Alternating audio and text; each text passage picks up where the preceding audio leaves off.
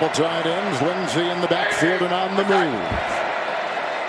Here's Keenum, 1st and 10. Bowles a block. Turner a block. Time for Keenum downfield. He's got Sanders wide open near the 15.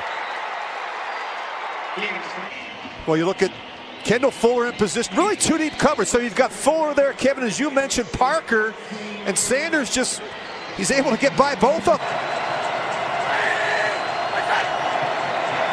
Lindsay following Janovich in for 6. 1-yard touchdown run. Early statement made by Denver. Well, so important not to fall behind early on the road against the #1 scoring offense in football, and this is just what they needed.